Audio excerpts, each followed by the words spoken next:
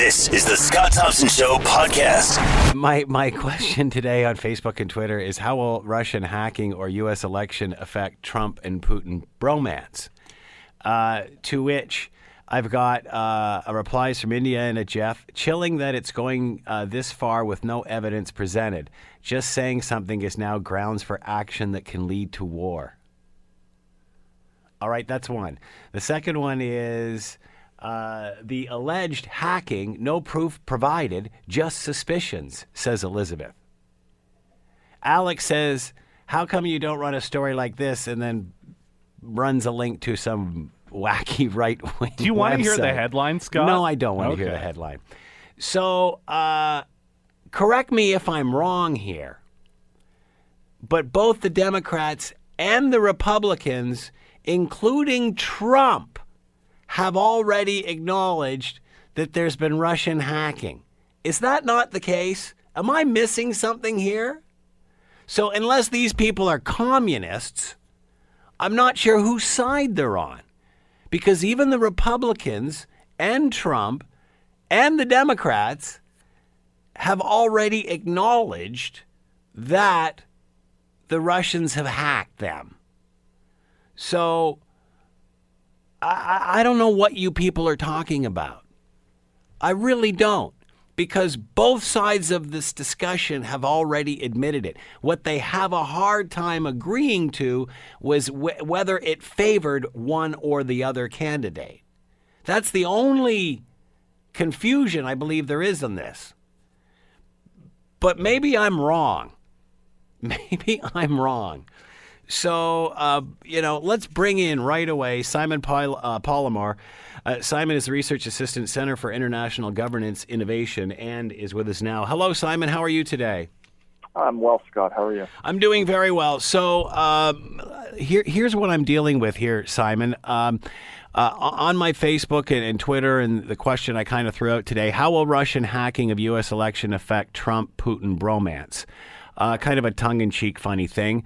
Here's the response I get. Indiana Jeff writes, chilling that this is going this far with no evidence presented, just saying something is now grounds for actions that can lead to war.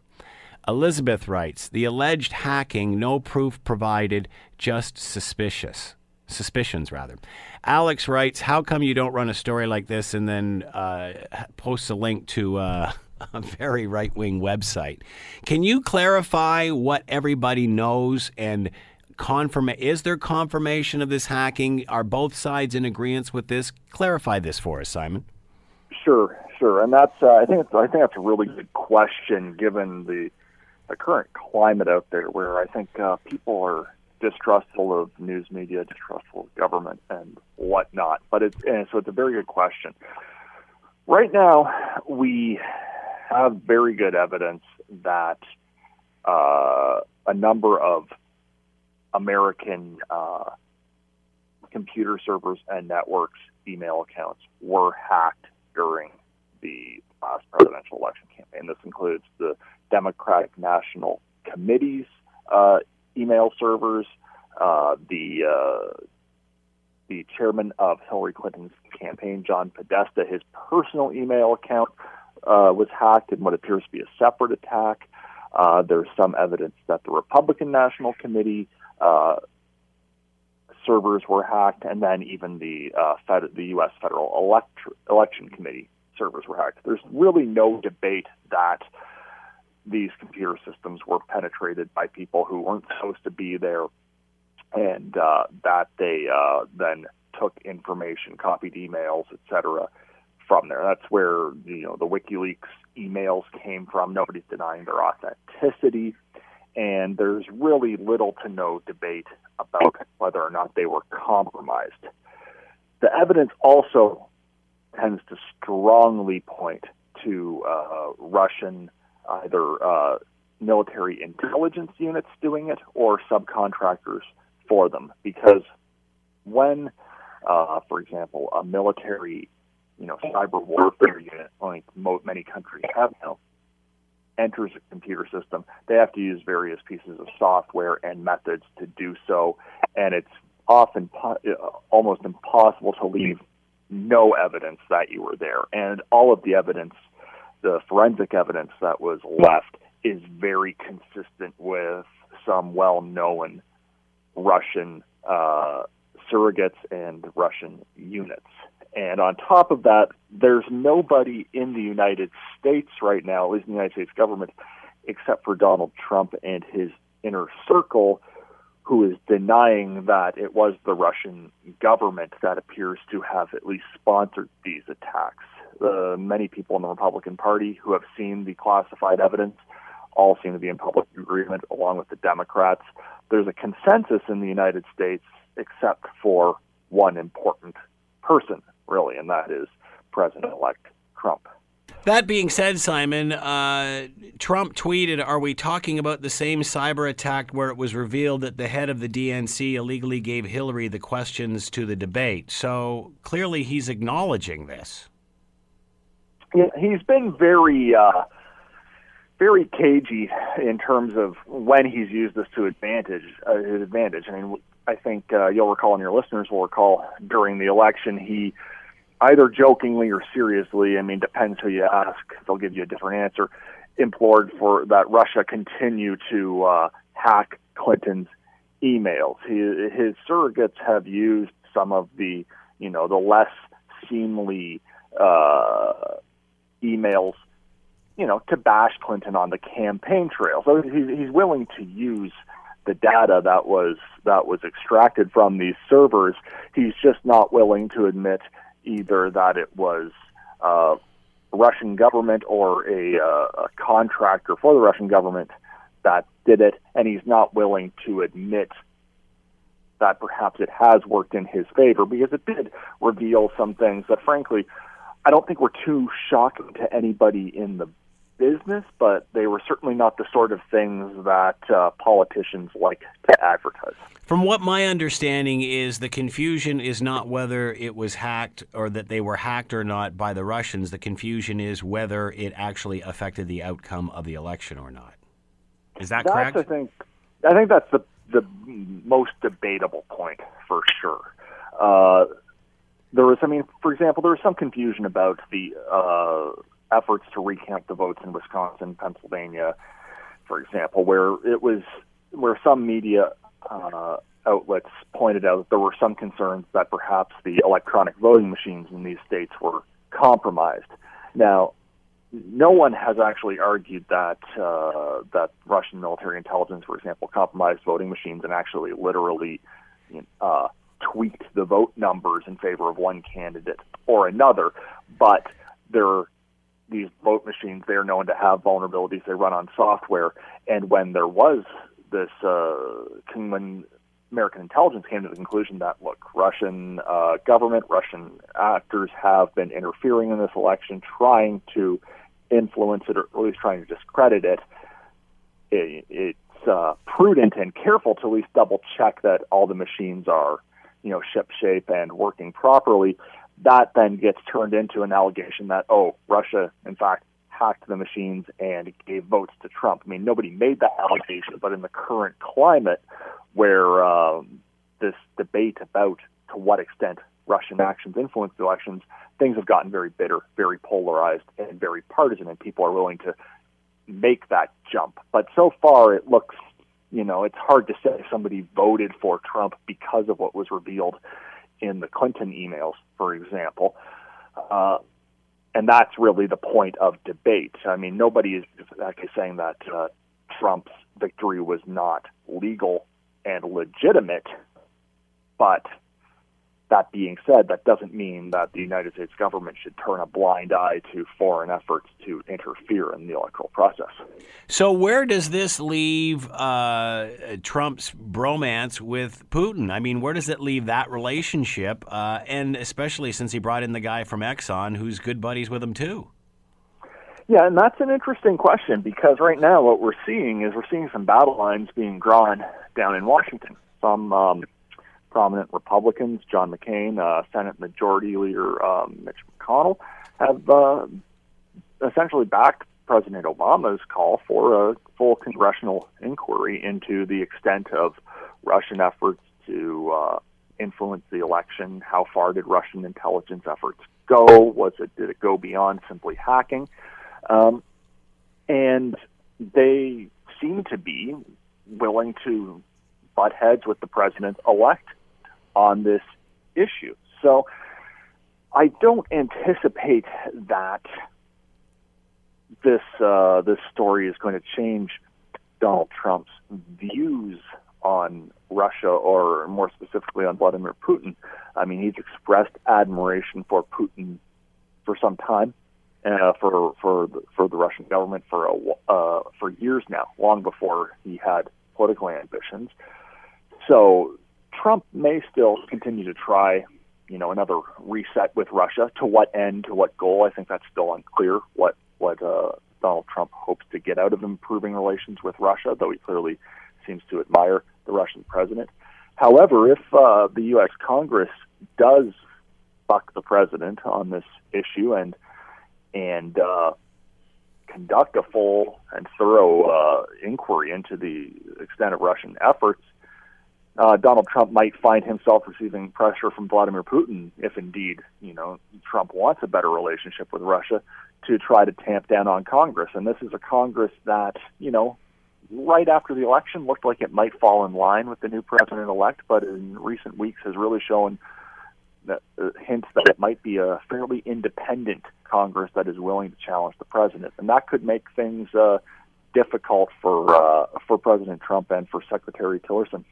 Again, it wasn't that long ago Trump was boasting about having everything and being able to whip things through. But clearly, this is an issue that's not going to go away. I mean, with Obama vowing to retaliate, does Trump's decision on this is crucial, is critical, is it not?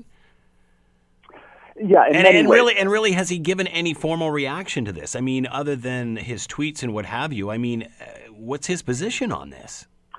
Well, I think that what we have to start anticipating that Donald Trump's method of giving his official thoughts on issues might be through tweets or off-the-cuff remarks to media. He seems to like to fly so far by the seat of his pants.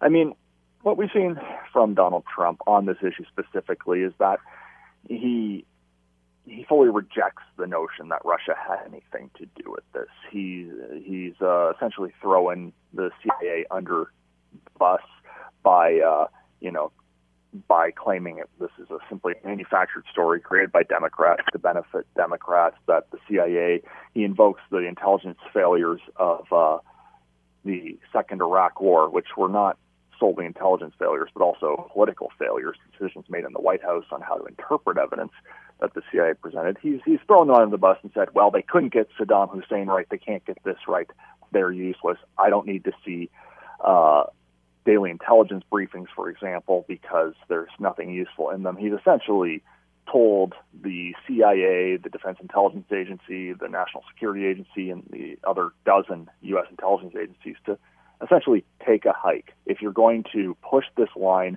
I don't have any need for you. I will, cut intelligence directors out of the decision-making process. How can he move? How can he move forward like this? How can he run the country this way? It's not a dictatorship.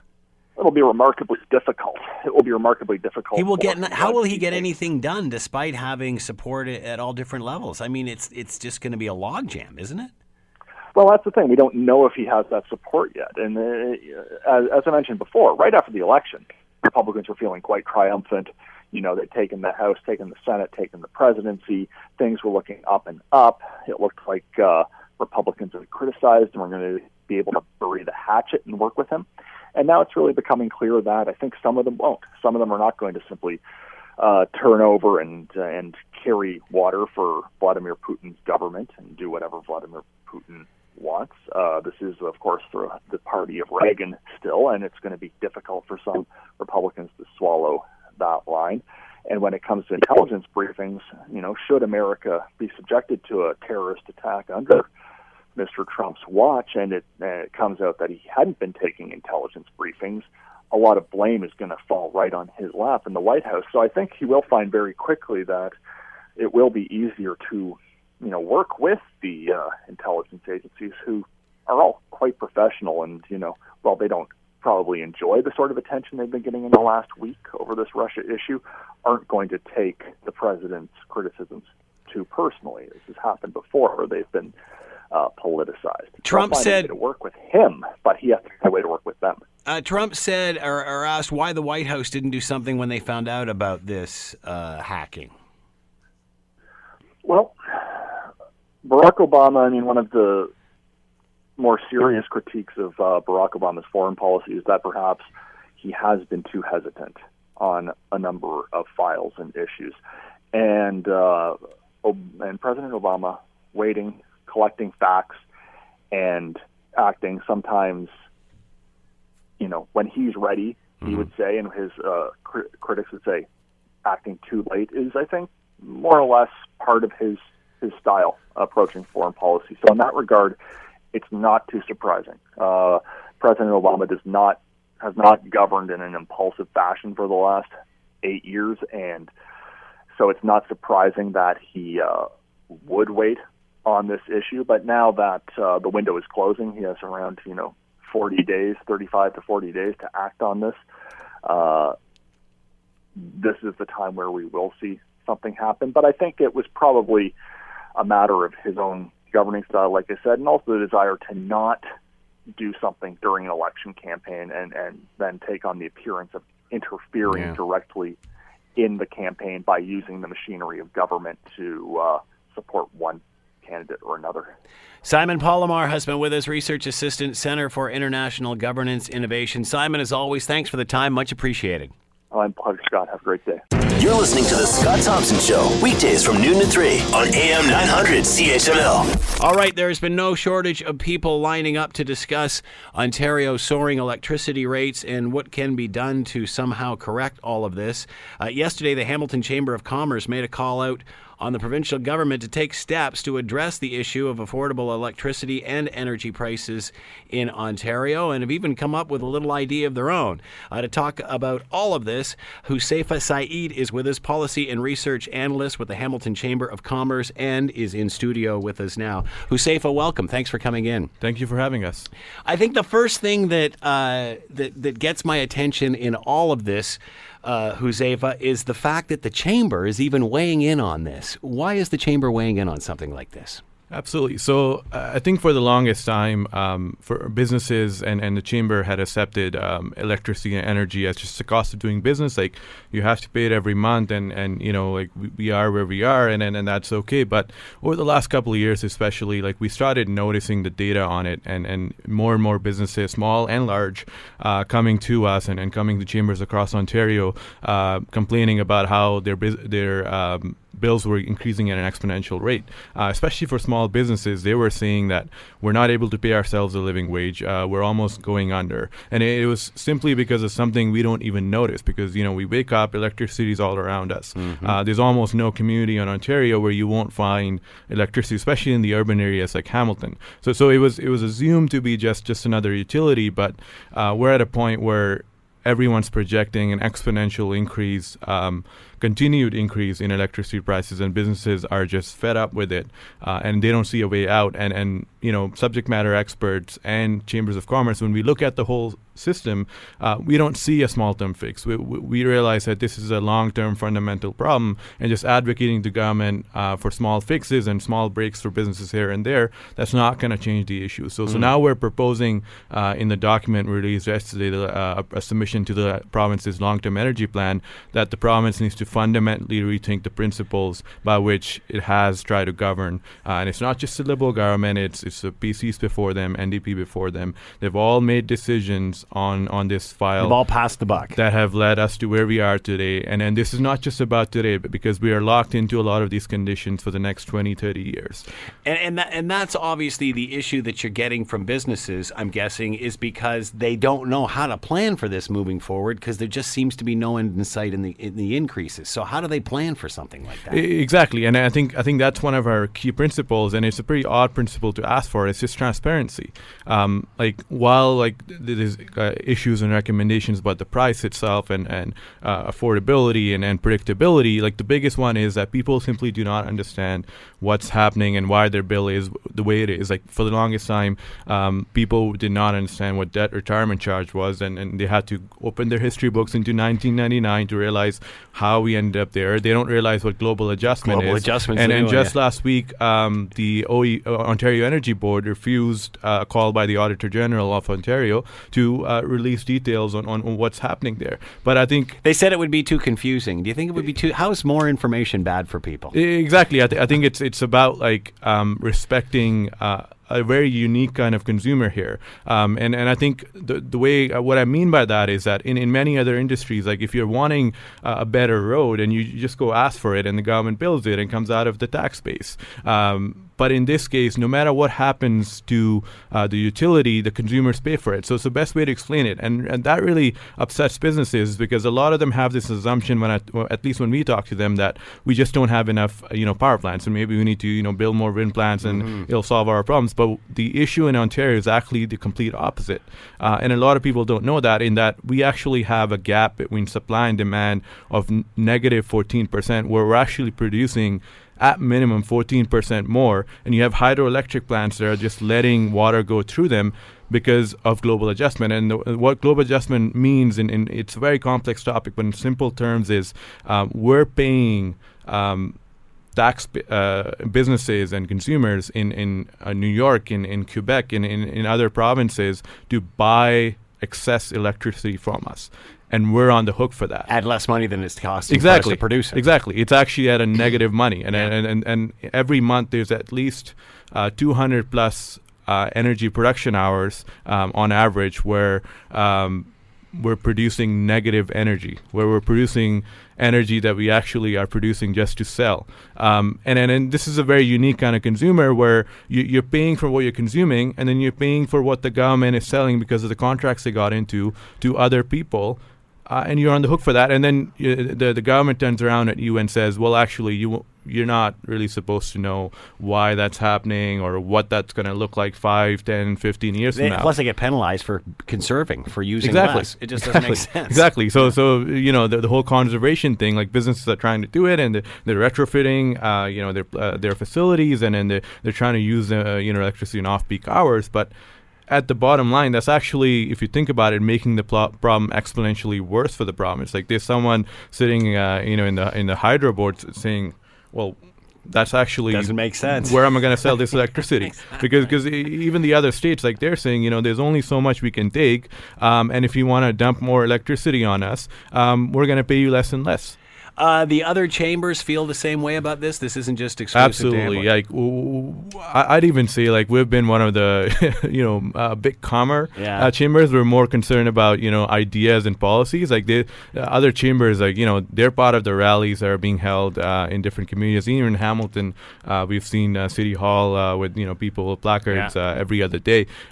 We haven't gone to that level yet, but I think we're engaged in very active dialogue with elected officials and through the Ontario Chamber Network that this needs to change immediately. And one of the other areas for why there's an urgency is that the Chamber Network keeps sharing these Donald Trump articles where he's saying, I'm going to fire up all the coal plants again, and here's my plan for energy. And the secretary appointed Rick Perry, I believe. I think if you look back at their views on how they perceive electricity generation, Ontario is almost like a dinosaur here, and that changed in less than 2 months.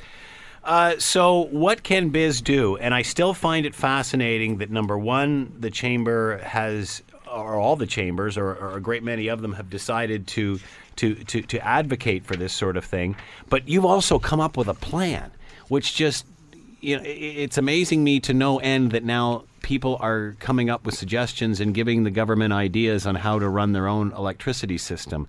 How did you come up with this plan? Is it something out of your chamber? Is it all of the chambers? Where did this idea come from? It's something out of a collaboration of all the chambers. This is one of those issues where almost every chamber is very engaged, and they're talking to their local businesses, getting ideas from them. A lot of our businesses, as you know, they are global conglomerates like ArcelorMittal, Dofasco, and Maple Foods, and then they do business in other jurisdictions, and they know how things are run there, and we're learning from them. But the Ontario Chamber as well, located where they are, like they have been engaged in this exercise for the development of this report for at least 3 or 4 years, and they've been engaging the best academics, global think tanks, and they've gone to the recommendations they've released today, and you might think it's coming too late in the game, but it is because they wanted to be very thorough with what they're doing here, because it's not an easy topic. No. It's not an easy fix. So we wanted to be very thorough with what we're doing here. So explain in layman's terms what the concept is here. So we have a number of recommendations. I think they're based on principles. So we're saying the cost needs to be transparent. It needs to also be agnostic to where the source is. So an example of that is the province is very interested in refurbishing the Darlington and the other nuclear plant, and that's a huge $16 billion investment, and that's going to increase the electricity prices because people are going to have to pay for the debt. Sure. But what we're saying is natural gas, in comparison, is a lot cheaper option. We shouldn't discard that. If we're looking into solar and wind, we should look at the viability of it today and tomorrow, and look at all the alternatives, and then have an agnostic principle to what the next system's going to look like. And we're not saying go back to coal, because I think getting away from coal has been good for Ontario in many other ways, like how we don't have any smog days anymore. So there are some benefits of moving away from some. But some of the other things like natural gas, when they're looked at as renewable energy and we shouldn't invest in that, sometimes that's a good option because we're talking about business bottom line here. I think our main idea, though, is to completely fundamentally shift the way contracts are awarded for electricity generation. So we have a concept called what we're saying is like we need to adopt an auction clearinghouse, where each producer will submit their bid for how much supply they can offer the province, and they will all undercut each other, and they will all bid for the bottom of the barrel price. And then that way, what will happen is that it wouldn't matter anymore what kind of production's happening. What will matter is that you're getting to the least expensive price. Right. So it could be wind, it could be solar, it could be hydro, it could be nuclear. Well, it's not going to be wind and solar. So not yet. What about the feedback and in response from that group when they say, hey, this is not what the plan is here. The plan is to get rid of these fossil fuels. I think so that adds a spanner into the whole thing. But I think what we really need to look at is that things like natural gas, like they are still very clean. Low. They're still clean energy, and there's many countries, even in Europe, which is seen as the pillar for climate change conservation. Like they're using natural gas as well, right? So I think what we're saying is that there's other ways to address the electricity problem. You don't always have to address it from the supply side. If you can address it through incentivizing conservation programs at businesses, and you can reroute some of that money you're going to save and put it into, Tesla's coming out with those solar battery programs. If you start investing in a lot of those, and actually some of those businesses are in Hamilton, they're coming out of McMaster. If you start investing in alternative technologies that are going to increase and improve the consumer end of things, you can still get to the end goal, which is to be, produce less carbon. So in the end, this is too much, too fast. I mean, that's the general complaint. Exactly, and I think the whole... And you're certainly not the first person to say that. Yeah, and the climate change plan, I think that also should give the government pause. Like, you can't just throw that spanner into the system. We need to take a step back and say, if these are our end goals, then how else can we get there? You talked about how a lot of the companies are global companies, do businesses in other provinces, other countries, other states, what have you. What are we doing wrong? Why didn't we see this? Why can't we take the best of all of these worlds and come up with a solution? Why didn't we see this coming? And I guess perhaps that's a political question, but... Yeah, it is a political question. I think, to be fair, like one of the goals that Ontario really had was to move away from coal, and that was a laudable goal. But I think the question is at what cost, right? And a lot of the things where you just have to, like, have an idea, do some research, and you put it out there and see what happens. Like, you can't really predict user behavior. So when they added the smart meters, that cost them over $2 billion. But the reports have shown that they've only decreased electricity, consumption improved it by 0.07%, and those are not significantly poorer outcomes than what was predicted. I think the other thing is just the way it is managed on the government side. It is prone to incredible amounts of cost overrun. So we've all heard stories about the nuclear plants and how every single project has gone overboard, which is fine, and it happens with public-private partnerships and infrastructure and all these things. But what we're seeing is that while that happens, there's no accountability, because the businesses are still going to cover not only their own cost of electricity, but they're also going to cover all the mistakes that were made. So I think from an accountability perspective, no matter who's in government, unless things fundamentally change, they have zero accountability there because they're not paying for it. A response from your suggestions, response from the government. What have you talked to them regarding all of this? What are their thoughts? I think so. This is our major submission to the long-term energy plan that they're creating in 2017. So we'll hear a more comprehensive response, a month or so from now or later. But I think initially what they've said is, we're doing our best and we have all these plans and programs, but I think the suggestions and the feedback has been that they believe that, despite what's happening, we still have a responsibility as Ontario, as Canada, to go a certain way in terms of electricity generation, in terms of our climate change targets. So I think that climate change conversation really gets into the electricity conversation and really muddies the waters.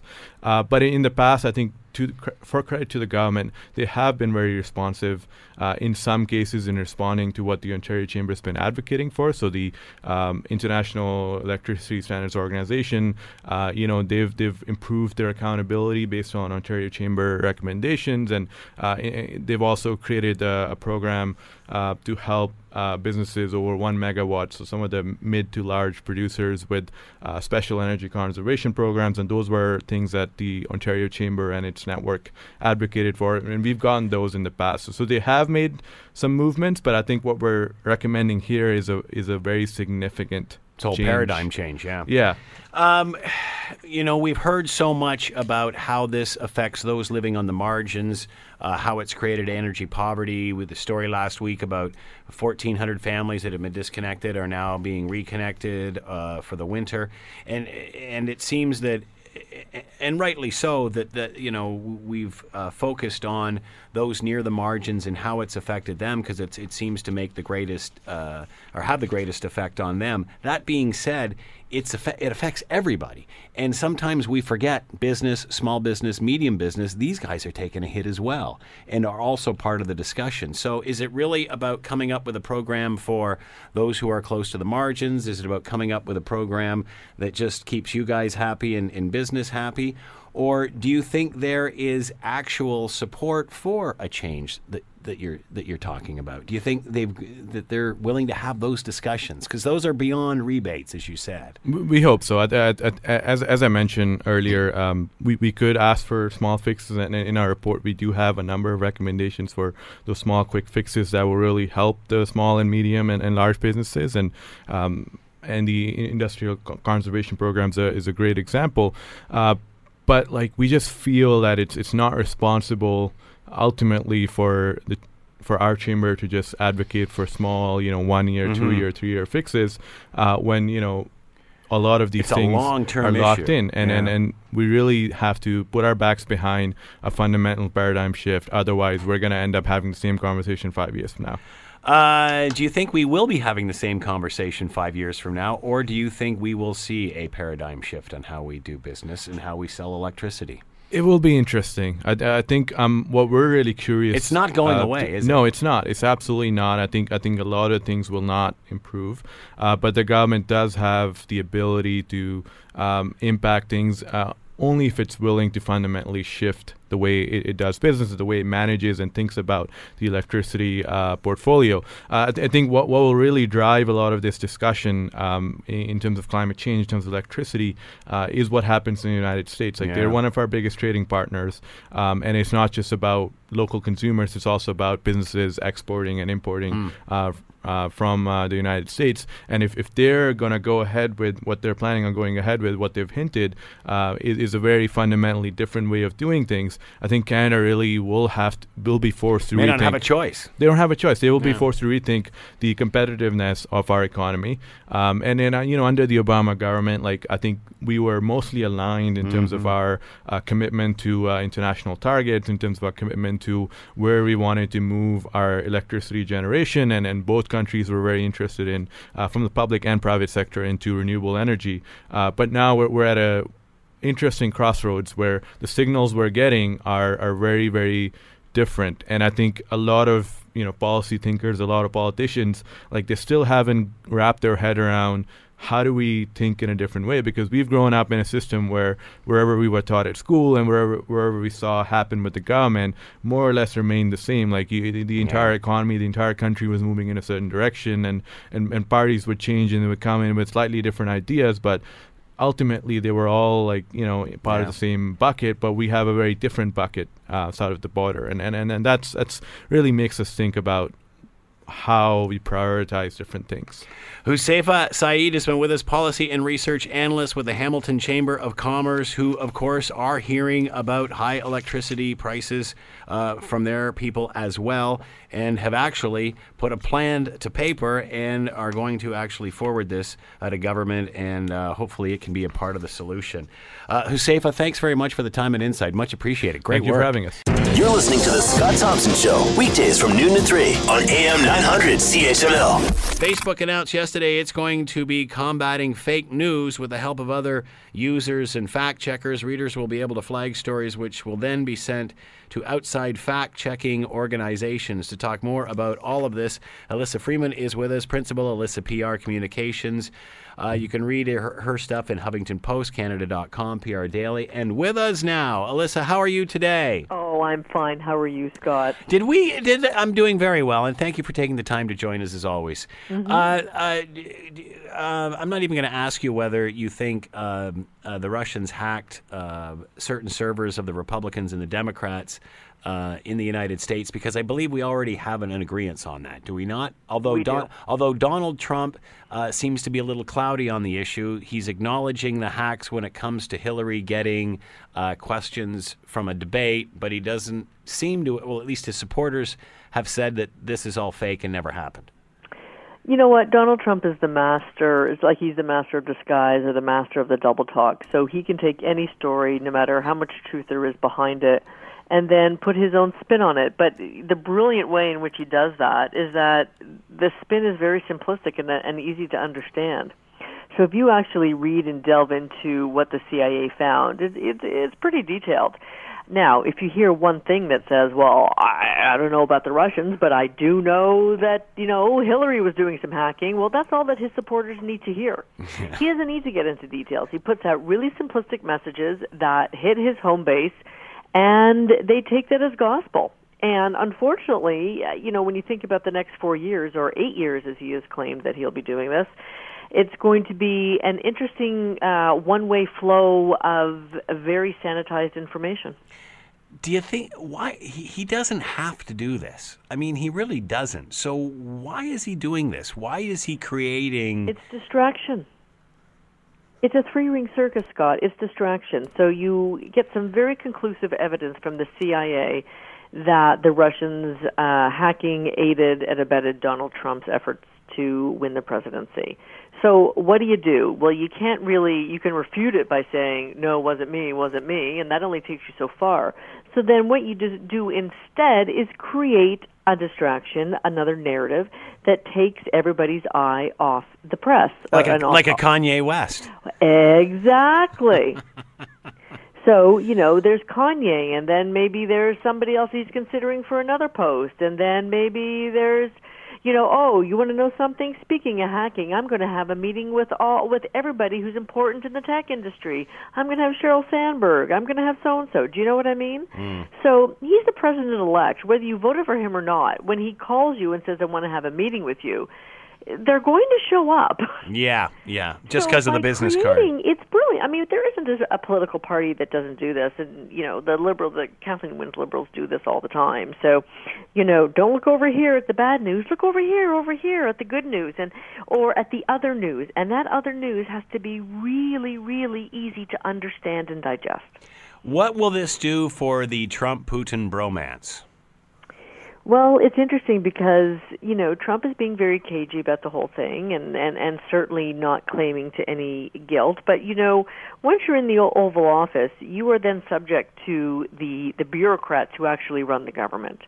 And that's where Donald Trump is going to run into an issue. You hear about people who take CEO jobs and then they have to work with a board that they didn't appoint. So they have no choice. They don't necessarily have any friends on the board. They don't have a lot of sway with the board. But the board isn't going away because the board provides oversight. In this case of the hacking, the Republicans have really broken rank in many cases with Trump by saying, no, this is treason. This goes beyond party lines. We have to investigate this. So, based on that, based on getting caught up in bureaucratese, that could be a real undoing. And many people have predicted that he's not going to last the year, and some people like Michael Moore have predicted he's not going to make it to inauguration. How can he possibly move forward on this? After the election, he boasted about having control of everything, the House, the Senate, what have you. Well, this is coming apart before he's even got through the door of the White House. If you've never been in government before, nor really worked with the inner workings of government, it is a web of bureaucrats, departments, legalese, laws, bylaws, certain constitutional rights that you really need to do things by the book. And right now he's not doing things by the book that he's getting away with. For example, no daily press briefings to tell the people through the press about what his traditional government is up to. No taking daily briefings because, well, I heard it once. Do I really need to hear it again? I was watching David Gergen on CNN, and, this is an old-time political guy, and he says, you can't wing this stuff. You get into some sort of geopolitical issue, and you're going to look where? You're not going to look to Ivanka. Well, you're not going to look to your kids. Yeah. Thing one. You're going to look to thing one. Decision. Going to look to thing one and thing two. Well, I shouldn't be that. That's not fair. Well, daily press briefings. In regard to that, just this whole issue with the Russian hacking, is that not the primary reason why you should be attending these briefings? He can sit back and say, well, he's letting Pence do this and that. But here's an issue that's fallen in his lap before the guy's even become president, and he's not attending the briefings. I have a feeling this might have been covered in the briefings. Well, you think, and really shouldn't he know the ins and outs of what this actually means and what it means for him? Listen, the Republicans would be so happy that if Trump said, you know what, that was fun, I don't want to do it, bye. The Republicans would be more than happy to have Pence run the country. And for me, I think that's an even scarier proposition than having Trump run the country. Yeah, good point. Can one man change all of this? Can one man literally, he's changed the press corps. Obviously he's tweeting, he's going on YouTube, hasn't held a press conference since I don't know when. Can he do all of this? Well, you can't run the country and worry about what Alec Baldwin is saying about you at Saturday Night Live. He has shown that his... Are you saying his eye may not be on what's going on here? No. If you're worried about what people are saying about you, and this whole notion of his thin skin played as a very heavy narrative in the campaign, although it certainly... we all knew about it, but it wasn't enough to sway people to vote for him. And now here you have a guy who's a president-elect, and all he wants to do is take people on Twitter. So, I mean, if he does make it through to inauguration, bureaucrats, this will all stop. I mean, it will have to stop, and he will be muzzled. I would be so shocked if the party faithful let him to continue to act like this. But think about it. Can you imagine if Justin Trudeau or any other head of state was sitting there tweeting to 16-year-old boys and calling out college-age women and tweeting, against an actor on a popular TV show? What? I mean, shouldn't your eye be on another ball? You would think, wouldn't you? Let's get to Facebook and fake news. Is it worth even trying to combat this? And by that I mean, as soon as you do, people will automatically it's like the gun law. As soon as you say you're going to bring in gun controls, the sale of guns go through the roof. Isn't it the same with this? Well, you know what, first of all, let's step back a bit and talk about what this means from a PR perspective. There's an optic issue here, and Facebook got into it themselves. I mean, like when you get into crisis communications, there's two ways that it happens. From external forces, or most often you do it to yourself. So when Facebook got into the news trending, they saw themselves as a purveyor of information, not just social information about you and me and your nice Christmas tree that you posted up on your Facebook page, but also, if we can do that, we can also tell people what news to pay attention to. So they started by putting in popular news items, and I would sort of click on them and think, well, what is that about? And some of it would be the most ridiculous, like guess who's dating or some, obscure actress's birthday. And then to sort of put a filter on that, they decided to say instead of just trending, they, would put a little bit more information to help you make an informed choice. So now that they're in the information sharing business that is beyond, your birthday party, there's a certain sense of responsibility that goes with that. And if you are sharing what is deemed to be fake news, you have to any company would have to do this, is that they would have to create some optics or a plan of action that would show your audience, and this is a billion, this is around the worldwide audience, that you are actually taking this issue very seriously. And the way they're doing that is that, first of all, they're taking a sense of some responsibility for saying, okay, we're going to do something about this because we know that we're part of the problem. However, they don't put the problem on completely on their own shoulders, which is a really, really smart move. Instead, what they're going to do is partner with, so-called, and from what I can understand, reliable fact-checking organizations. I knew this was going to happen. Alyssa. I could see this happening coming like a year ago because, like, sooner or later they have to join forces, do they not? It's a credibility issue. Well, it is. And, this is, in filtering news is an algorithm they never anticipated they would have to use or put into place. And it's too big of a job for them to do by themselves. And quite frankly, you need to sort of spread the blame a little bit as opposed to put it all on your own shoulders. So if Facebook said, we're going to take this on and we're going to figure it out, well, if they don't figure it out, they could take a huge reputational hit as a result.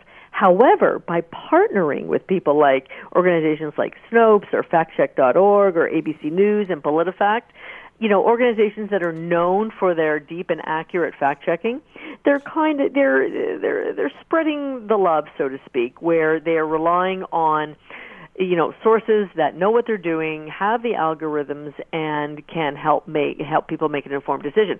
The only problem with that, Scott, is that fact checking is a tedious business. I was just about to say. Talking about one debate while you're watching it. We're talking about a slew of stories that are creating some sort of buzz. Well, it's like no one trusts the fact checkers. I mean, I've got a tweet, or I've got a Facebook post here. The CIA is fake news. I mean, how do you combat that? Okay, well, maybe. But if you don't trust the CIA, and maybe trust is too strong a word, but if you're not behind these sorts of organizations, who's protecting you? Well, exactly, and I think that the CIA puts out information that they want the public to have. Absolutely. And there's plenty of information that they don't want the public to have. So when you're talking about the CIA's fake news, first of all, the CIA is not a purveyor of news. End of story. They're a central intelligence agency. However, maybe what they're saying is that the CIA is fake news in that the report Russian hacking is fake. Yeah. And that's the line we're supposed to draw. So I'm not sure who put up that Facebook post, but it is 100% ridiculous. Sorry, go ahead. And the other thing that I think is interesting what they're going to do is this. They're going to give each story now a rating. And here's the interesting thing. When you hover over on your Facebook page and you see the news column, you go, oh, geez, what's in the news? You can hover over the bold-faced title and see if you want to read more. Mm-hmm. You may click on it. You may not. You may just look at the headline, but you may not open the article. Ratings will now be based on whether or not, and I think this is kind of really, really interesting, on whether or not you have opened the article to read it. Now, you can open it and say, okay, I read it, and 5 seconds later. So I don't know if they have like a length of time rating based on that too. But I think it's interesting to think that, okay, if you didn't even bother to click on it, even for a modicum, like a small amount of time, then this story is going to get a lower rating. Therefore, it will have less credibility. The key in all of this is speed. You know, it used to be you'd wait for the paper the next day to see the news. Or you heard about something on TV, then you wait for the paper to retell the story. Now, news happens at the speed of light. Mm-hmm. So, there might be a story, we should jump on this. Oh, no. Now something supersedes that and it becomes much more important. So this is a huge black hole, really, that Facebook has opened by starting this whole trending topic. And maybe they didn't think this through. You think that, of course, Facebook should be able to think this through. But, the largest of companies make, strategic errors in business judgment with respect to this. And I would have to say that this is something they never anticipated they'd have to get into. Have you noticed when looking on Facebook that more people are, and this is totally off topic, more people are posting with a bolder font and a bolder face print than used to? You know what? It's almost like they're yelling going on with that. So if you it's like write they're a yelling post, at me, which is 10 to 15 words, it automatically comes up as a large font. I noticed that. Automatically. Yep. And as soon as you exceed that number of words and or characters, it goes back to the regular font and typeface. I don't know what that's all about. I mean, maybe it's encouraging people not to write big, long posts and just sort of Twitterize their Facebook posts. Wow. But I tend to think that at Facebook you are spending more time. You're not scrolling through it as fast as you would a medium like Twitter. Is that not manipulating the message, though? Well, it's manipulating your eyeballs and where they are anchored. Yeah. 100%. So, and then how does that affect advertising on Facebook? Absolutely. Is that actually taking away eyeballs from the advertising? So, I don't know. That's an interesting algorithm they've thrown in there, and I'd like to know the reason why they've done it. Yeah, exactly. One other quick thing I wanted to touch on with you. There was a report out that says that Canadians aren't as generous as they used to be, that the amount we donate to charities is on the decline. Why do you think that is? Do you think that has more to do with the economy and where we are post-recession, or do you think that it's a case of saturation and we're just tapped out? I think it's a combination of things. I think food is very expensive. I mean, have you gone grocery shopping lately, Scott? You get 10 things, you look at the bill, and you think, "Whoa, I hardly bought anything." Yeah. So I think that people just have a lot less, I should say, discretionary income. So when you want to give to charity, you might give, but you're not going to give in the same way that you've done before. And sometimes there's a lot of over-asking. So there are people who do a lot of events, and you tend to hear from the same people all the time, how many people are going to do One Walk for Cancer? How many people are going to do this? How many people are going to do the Ride for Heart? How many requests are you going to get, and how many are you going to start to ignore? Well, even look at the hospitals that now have these humongous prize lists and cars and boats and houses and cottages. I mean, and again, I've talked to these people about this, and it's all about competing for the almighty charity dollar, and you just got to keep getting bigger and bigger and bigger. Well, a lottery, I used to work for the Heart and Stroke Foundation. I will tell you that a lottery is the fastest way to make a tremendous amount of money in a very short period of time. Yeah. You do make a big investment. You do recoup that. However, you can, I don't know what the numbers are now, But you can make a quick 8 to 10 million in and out in 8 weeks, and that's fast, and that's a lot of money, and that's why they do it. Alyssa Freeman has been with us, Principal Alyssa PR Communications. Alyssa, as always, thanks for the time. We'll chat again soon. Okay, Scott. Have a great weekend. Bye. The Scott Thompson Show, weekdays from noon to 3 on AM 900 CHML.